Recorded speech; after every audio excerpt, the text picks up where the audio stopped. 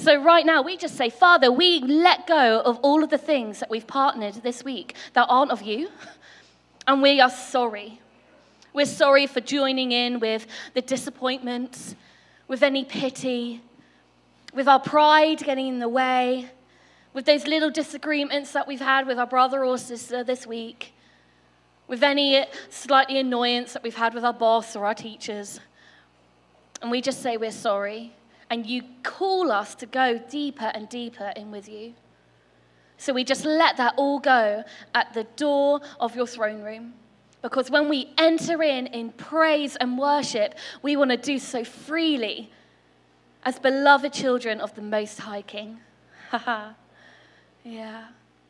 So Father, thank you that you know everyone here. Thank you that we're all here to gather and to know your name and to bring you praise. And Lord, we just say, kingdom come this morning. May we experience a taste of your glory. We are going to continue on our journey through Luke. So David Ingle was with us last week, and as we started looking at the beginning of John the Baptist as he came in. So we're catching the end of that part of John the Baptist in Luke. Now, remember where your hearts are. Remember, as I'm about to speak these out, don't receive them poorly. Let yourselves be open. You lay yourself down. But there's a bit of a meaty passage. So we're in Luke 3, verses 7 to the end of 3, I think. No, not to the end, till 21. Amazing. Okay. John, who said to the crowds that came out to be baptized by him, "You brood of vipers, who warned you to flee from the wrath to come? Bear fruits worthy of repentance. Do not begin to say to yourselves, 'We have Abraham as our ancestor.' For I tell you, God is able from these stones to rise up children to Abraham. Even now the axe is lying at the root of the trees. Every tree, therefore, that does not bear good fruit is cut down and thrown into the fire." Whew. And the crowds asked him, "What then shall we do?" In reply, he said to them, "Whoever has 2 coats must share with anyone who has none, and whoever has food must do so likewise." Even the tax collectors came to him and asked him, "Teacher, what should we do?" And he said to them, "Collect no more than the amount prescribed to you." Soldiers also asked him, "And we, what should we do?" And he said to them, "Do not extort money from anyone by threats or false accusation, and be satisfied with your wages." As the people were filled with expectation and all their questioning in their hearts concerning John, whether he might be the Messiah, John answered all of them by saying, "I baptize you with water, but one who is more powerful than I is coming, and I am not worthy to untie the thong of his sandals. He will baptize you with the Holy Spirit and fire. His winnowing fork is in his hand to clear his threshing floor and to gather the wheat into his granary. But the chaff he will burn with unquenchable fire." So with many other exhortations he proclaimed the good news to the people. But Herod the ruler, who had been rebuked by him because of his brother's wife, and because of all the evil things that Herod had done, added to them all by shutting up John in prison. This is the word of the Lord. Right, we have wonderful Paddy, who is joining us back from finishing his placement over in Pulborough. Paddy, we're so glad you're back. Woohoo! Yeah, and let's just, I would love to pray for you quickly, Paddy. So if you want to outstretch a hand. So Father, we thank you for this blessed son of yours. We are so blessed by him and his tenacity to just want to know your word and to pursue it. Lord, may the words that he speak to us today, may they be spoken boldly, and may we receive them without any barriers to our hearts or to our minds. May we catch the truth that you're speaking to us today. Bless his words with fire. Amen. Amen. Amen. Well, as Holly said, it is a pleasure to return. I feel like after being away for a combination of like different placements out of the church in Pulborough, or being away on paternity leave, it's been a very long time. Or just down the road in Washington.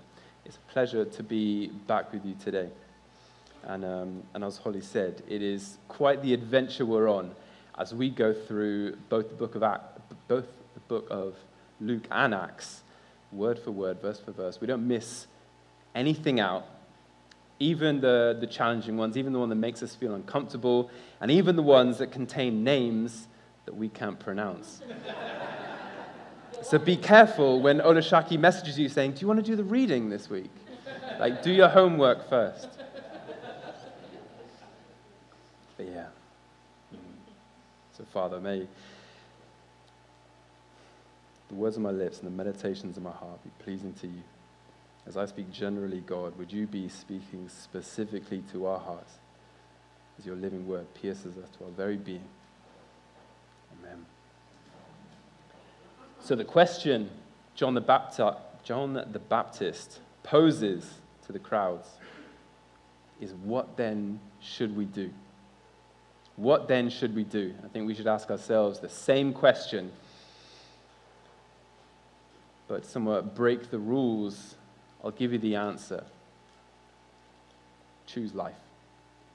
Choose life. And in case this might be our first time of meeting, this is going to be a terrible first impressions, and it's going to give you very much the wrong impression of who I am and my interests. But as I was mulling over this passage, what it reminded me of was when I was a teenager in the early 2000s, I would waste some of my time playing video games. And at one point, a video game came out, which is like a role-playing game. And typical, you embodied this character who's known as a hero, and you would go around wielding your sword, slashing things, and fulfilling all these quests and stuff. But what was unique about this game in particular was what the developers would coin as alignment, in which you could guide how your character was aligned towards either good or evil. Essentially, good deeds, somehow within how the computer games work, earned you good points, which gave you positive alignment, and then vice versa. If you did bad things, you got bad points, and that produced evil or negative alignment. But what struck me and why I remembered it was because as you chose to exercise either virtue and goodness and kindness, or rather give in to the temptations of evil and violence, your character's countenance would change. Okay? So as you went about on your quests, or just like exploring the world and interacting with these, I don't even know the terminology, I'm like out of my depth talking about video games, let alone computers. But as you went around like exploring the world and interacting with these other characters that the game simulated, if you exercise kindness and service, or maybe even bravery, you'd find that your character like developed this warm glow about him. And it's like even the colors of his clothes would change, and they'd be like warm and bold, like red and yellow and greens. And all the little computer simulated characters would want to talk to you, and they'd kind of like be welcoming to you and be kind in return. But on the other hand, when you were evil or bad, what would happen to your character was they would progressively get darker. Their clothes would be black and gray. They'd even, the developers designed in such a way where it's like this stench came off your character with like little waves. How would they portray that without you smelling it? And the other little computer game characters would like run away from you as you got close. You were unattractive, and eventually the pinnacle of that was you would grow little horns out of your forehead. And so these developers, they designed an outward and physical expression of how one's internal nature became rotten or corrupted, or I love the phrasing that C.S. Lewis uses in some of his fiction. He talked about them growing bent. And I suggest that this isn't merely fiction, and nor do I think that these developers were trying to create some sort of interactive allegory for you to live in. But rather, it was like a helpful reminder. Just as John the Baptist, when he spoke to these crowds, I believe, and I'm going to suggest to us, that he was trying to emphasize that who we are is formed by both what we do, and who we are is also forms what we do. Emphasize, who we are is formed by what we do, and it forms what we do. Because all too often, I've heard over my years other Christians say, like, no, it's not about what you do, it's all about who you are. But always that comes with it, this undertone of, it's not about what you do at all. It's all about who you are, because what you do is inconsequential to your identity as a child of God. What you do is inconsequential to your witness of who God is and your proclamation of the gospel itself. And I think that's an error that we can quite easily slip into when we focus so exclusively on the gracious nature of God that we forget about everything else that makes up who God is. And we forget about everything else that he calls us to. And so in that state of, people like to describe it as hyper grace, we forget about the need for confession or repentance. We forget about the need for actually striving after godliness and purity in our lives, like even in our businesses. And we avoid the discomfort of talking about that dirty S word of sin. And rather we just focus on the fact, no, we're forgiven. We don't need to talk about it at all. But again, I think this passage reminds us that John the Baptist is trying to emphasize that who we are is formed by what we do. It's not entirely defined by, but it is formed by what we do. And in turn, it forms what we do. That's why as a church, I love the fact that one of our values is revival starts with me. It reminds us of this responsibility we have. And it's for that reason why we go to great lengths to remind us that our worship isn't to be confined to between 90 minutes and 2 hours on a Sunday, but rather our worship is our entire lives. That's why our worship can come with us as we commute on the train to work or in our cars. Our worship goes with us as we're walking the dog. That's why we want you to devour the scriptures. That's why we want you to seek and nurture godly community. That's why we are encouraging you to join us on weekday mornings in the office, because we thought, you know what, a month devoted to prayer wasn't enough, so we're going to do it for a second month as well. And then in a few weeks, we're going to, along with the whole body of Christ, we're going to spend 40 days in this season of preparation during Lent, in which many of us will choose to engage in these practices of prayer and fasting, or however else that might take form. Because what we do is important. Because our desire is to be a community gathered around God, gathered around his presence, not merely our preferences. And actually, in many ways, we're going to be confronted with something that doesn't look the same as us, and our desire is to be conformed to that image and not our own. It was mentioned a few weeks ago, this phrase that I can't really get out of my head, but he said, when we encounter Jesus, we're confronted with the crossroads of decision. And to me, that has been a vivid, stark image stuck in my head. We're confronted with the crossroads of decision.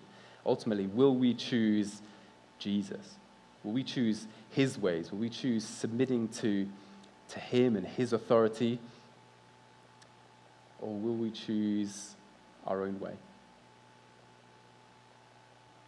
So when we read this passage, it's not merely historical nostalgia looking on, but I want to remind us that actually, no, we are the crowds.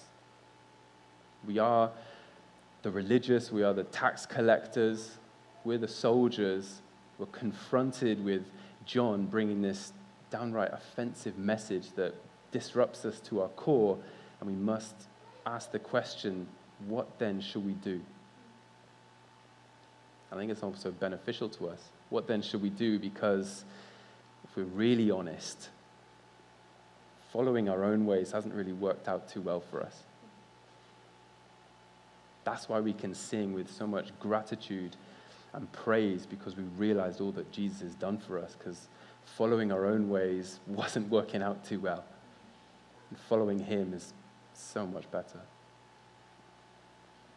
And when you look back through the biblical narrative, time and time again, you find these examples of where people are confronted with a decision. They're confronted with a decision. Will I choose God, or will I choose myself, my own ways? And right from the beginning in Genesis, you find, even in chapter 3, there is the choice between the forbidden tree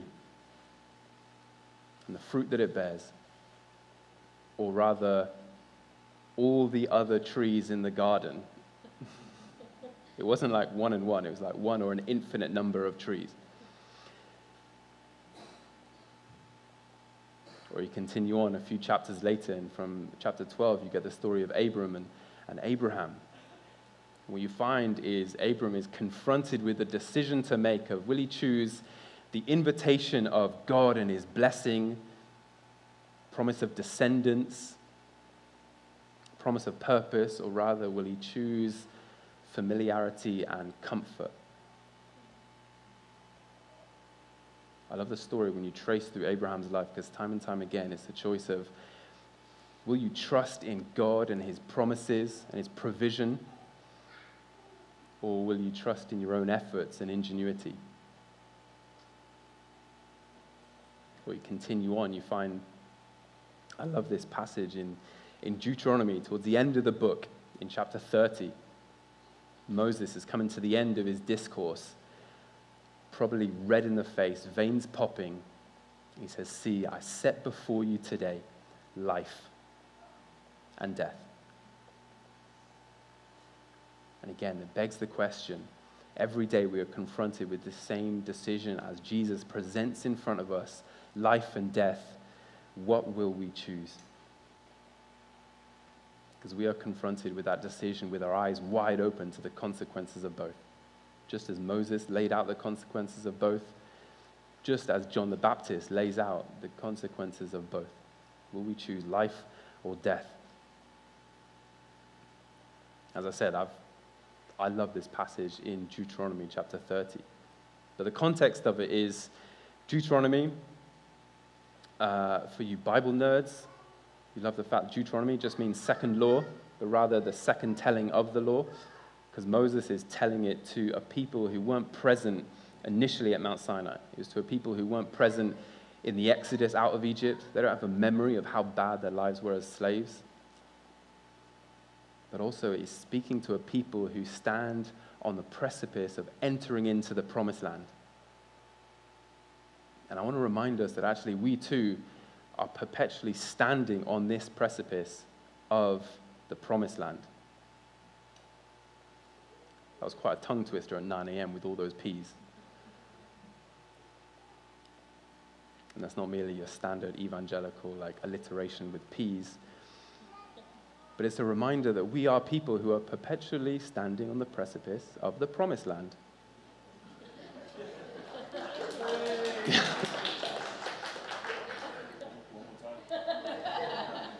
I'll be testing you on the way out. But our promised land isn't to enter into Fakem or south into Findon. Our promised land is for our promised land is for God's kingdom to come on earth as it is in heaven. That's the promised land that we stand on the edge of, that is promised to us.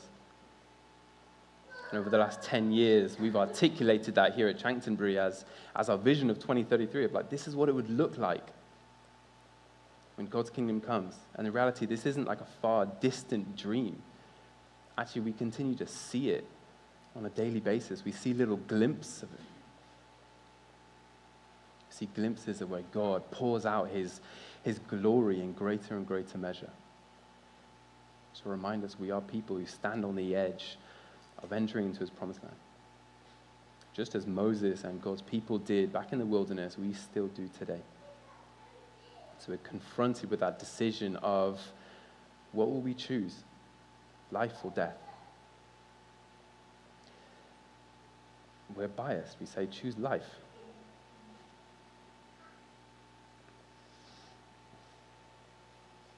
Choose God. Choose his ways. Choose submitting to his authority.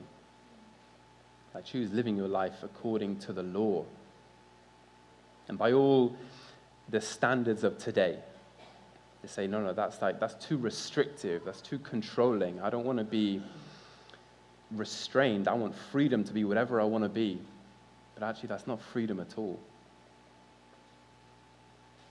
And so in God's invitation in Christ, we find the great invitation to true freedom, not freedom from something, but rather freedom towards him, freedom towards true life.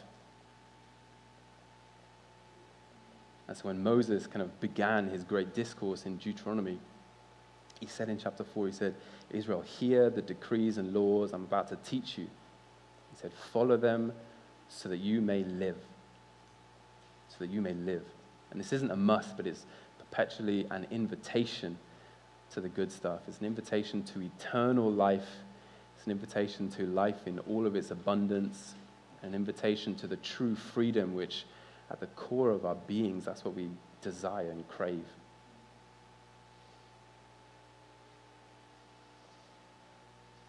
Maybe we might say, but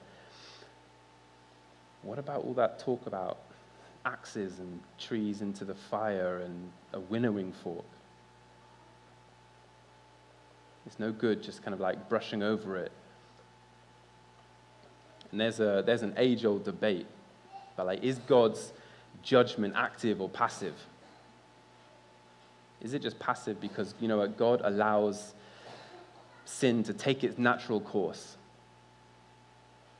And essentially our sin is judgment in and of itself and punishment by itself. Because sin separates us from the source of life, therefore sin is the judgment. Yes? Or rather, is it that God actively exercises his judgment and punishes offenses to his holiness? And you look through Scripture and it's yes. Because the Bible does support both, even in the New Testament. And it finishes with loving Jesus, my best friend, as the one exercising it. But it reminds us that it both shows us the self-destructive nature of our sin when we walk apart from God, but it also shows us that sin is bad enough that it deserves to be punished. And maybe despite any theological gymnastics that we try and go through to make it more palatable, you do have to kind of find a way to sleep at night knowing that one day we will be held accountable for what we did with all the mercy and grace God afforded to us. And it leads back to this decision of, will I choose life? Life in all of its abundance, life in all its beauty and glory with God the Father, or will I choose death apart from him? Because John the Baptist, he stands in front of this crowd and he's presenting them with their past, present, and future. I would suggest he's saying, you know what, who do you want to be? Who do you want to be? Because who you are is always formed by what you do. Who you are is formed by the life that you live. And he presents this contrast. He says, are you going to be a brood of vipers? Has anyone ever called you that as like an insult? I said to the 9 a.m., maybe I might start doing that, but that's going to directly go against everything that we're trying to preach today. Are you going to be a brood of vipers, or rather, are you going to be the children of Abraham? Put it quite simply, like, what does it mean to be a brood of vipers? Vipers is not an exclusive breed of snake, it just means any old snake, which represents Satan, the primeval opponent and opposition to God. If you're not for God, you're against him. It's the way biblical logic works. But on the other hand, he says, or you can be children of God. Children of Abraham, with the chosen people of God, fulfillment of God's faithful promises. And I think it's important as we actually dive into what that would mean. We dive into the story of Abraham, or starts as Abram. Because Abram was, again, starting from Genesis 12, going on, Abram was called out of all comfort and familiarity. Genesis 12, verse 1. God says, go, like leave behind essentially his family, his country, and his culture. Like, are we willing to leave behind all of that? Maybe some of us are, but like some of us have. As the story unfolds, God leads Abram and Sarai west, where they resided in Mesopotamia. He leads them west towards what will come to be known as Israel. And he gives them new names. So they are known as Abraham and Sarah. No longer are they known by their old names from their old culture, but a new one. And it's supposed to stir up this parallel to the story of Adam and Eve, in which they are cast out of the garden and they are sent east, where they lose their sense of identity and their promises. But in the story of Abraham, they gain this new identity from God, along with these new promises. And it's from their sacrifice, from all that seemed unlikely, that God then makes a great nation, where Abraham is promised descendants. And God does this for a purpose, in which he says, you know what? You will be blessed so that all peoples on earth will be blessed through you. And again, kind of jumping back and forth. Even in Deuteronomy, when Moses lays out the options we have, he says, you know what, if we follow God, we will be the ones who the world comes to. How often does the church always go to the world? Like, shouldn't it be the other way around? We are the ones who are walking in line with the creator of the universe. Shouldn't we be the ones in who the world comes to for innovation? And I tell this story because I would suggest that John the Baptist stands in front of this Jewish audience and reminding them of, this is your heritage. This is who you are supposed to be. And when we look through the narrative of the Bible, you read it and think, this is actually who we're supposed to be. We're supposed to be the chosen people of God who stand out and are blessings to the world because of who blesses us. But I think part of the challenge, particularly of Abraham's story, is of this idea of leaving and going. Because you can never leave somewhere. You can never go somewhere new without leaving somewhere old. Does that make sense? Sometimes that moment of like, it's kind of pointing out the obvious, Paddy. But I think sometimes we forget that with how we actually live our lives. Because we need the leaving to actually get the going somewhere new. We need to disrupt ourselves. We need to intentionally inconvenience ourselves and leave behind everything which is keeping us connected or tethered to that old life. Not just for the sake of it, not just for the sake of like self-punishment, but it's because we have this great invitation to new life. It's in Christ. The invitation is to new life or recreation. As Paul would write to the Corinthians, they say, you know, if anyone is in Christ, they are a new creation, because the old has gone and the new has come, but the old has gone. So yeah, the invitation is to life, but the invitation is also to death and crucifixion. A few weeks ago, we were reading and unpacking the story of Simeon and Anna. And Simeon would prophesy to Mary and say, you know what, your child is destined for the falling of many. Because on the other side of death and crucifixion, that is where we find resurrection life. Simeon said to Mary, your child is destined for the falling and rising of many. So it begs the question, what then should we do? What then should we do?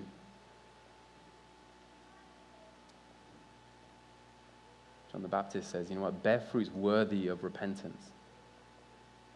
If we use this idea of leaving and going, we should leave behind all our selfishness and go into generosity. We must leave behind the me and I and go into we and us. What if we left behind all dishonesty and we went into integrity and righteousness? What if we left behind slander and talking badly about people and we went into honor? What if we left behind immorality and went into purity? Just a long list. I think you can fill in this is like homework for you. Fill in leave behind what? Go into what? Just that, leave behind the past and go into his promises. The great thing is, John was pretty clear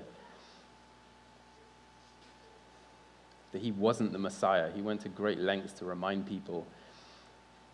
He said, you know what, the one who's coming after me, he is far more powerful.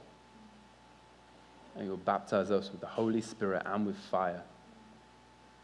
And the beauty is, as much as you're taught to engage with the Bible theologically and enter into the context, but we also have to remember that the context was before the cross, and now we live the other side of the cross. And so amidst all these calls to merely bear fruits worthy of repentance, we're reminded that God is the one who raises these dead, lifeless stones into individuals who are able to bear fruits worthy of repentance. He's the one who raises these dead, lifeless stones into children of Abraham who will bless the world. Do you believe that? One who is coming after John is far more powerful, and he baptizes in the Holy Spirit and with fire.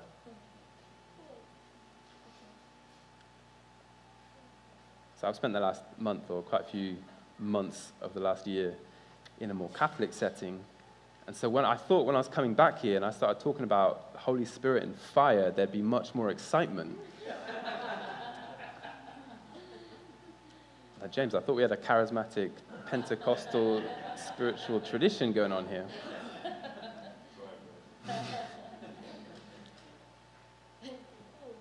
This is it, without being a downer about it, you look around and the world's a bit of a mess.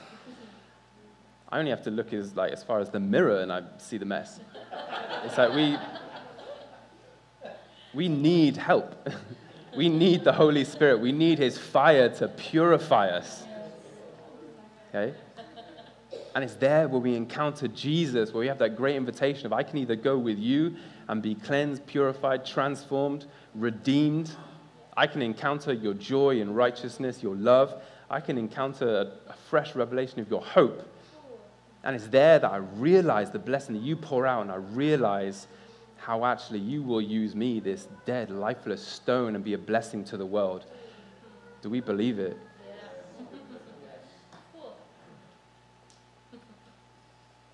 Yeah, because it's there where we encounter life in all of its abundance.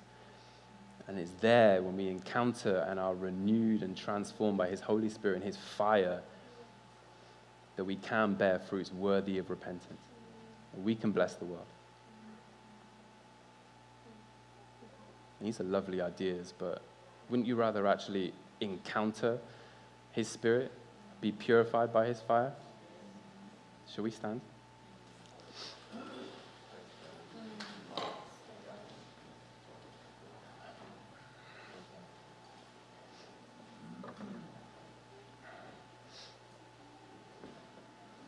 So as we continue our worship, I'm going to invite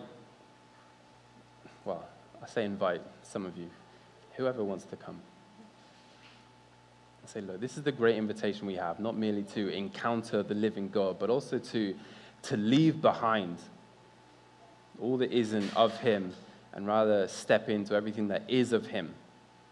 Does that make sense?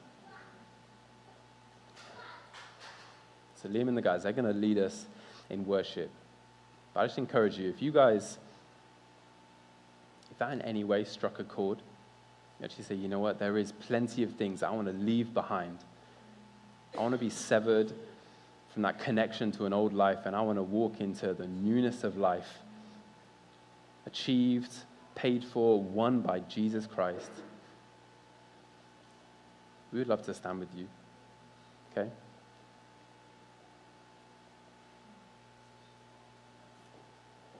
An old friend of mine taught me what has become my most valuable form of prayer, and I'm probably a broken record.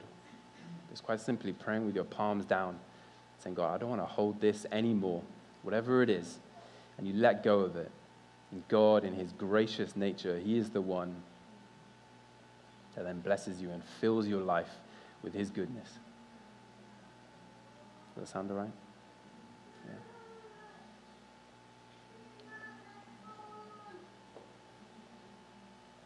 So if that resonates and you would like us to stand with you in prayer, we're not going to ask for a life story.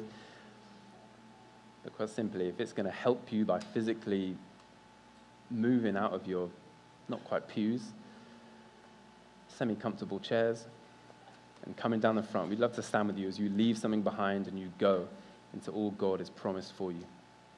All right? So some of you make your way down to the front to receive and do work with God. I just encourage others of us who feel comfortable serving as our ministry team to come and just stand with them. Just encourage God, encourage the Holy Spirit to keep doing what it's doing.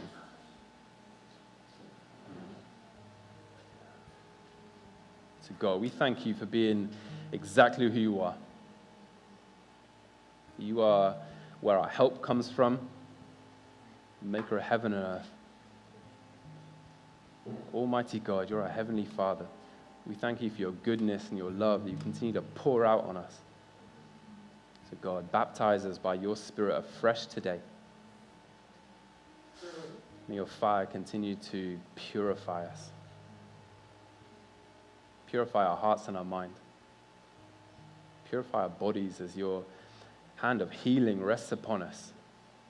We are renewed.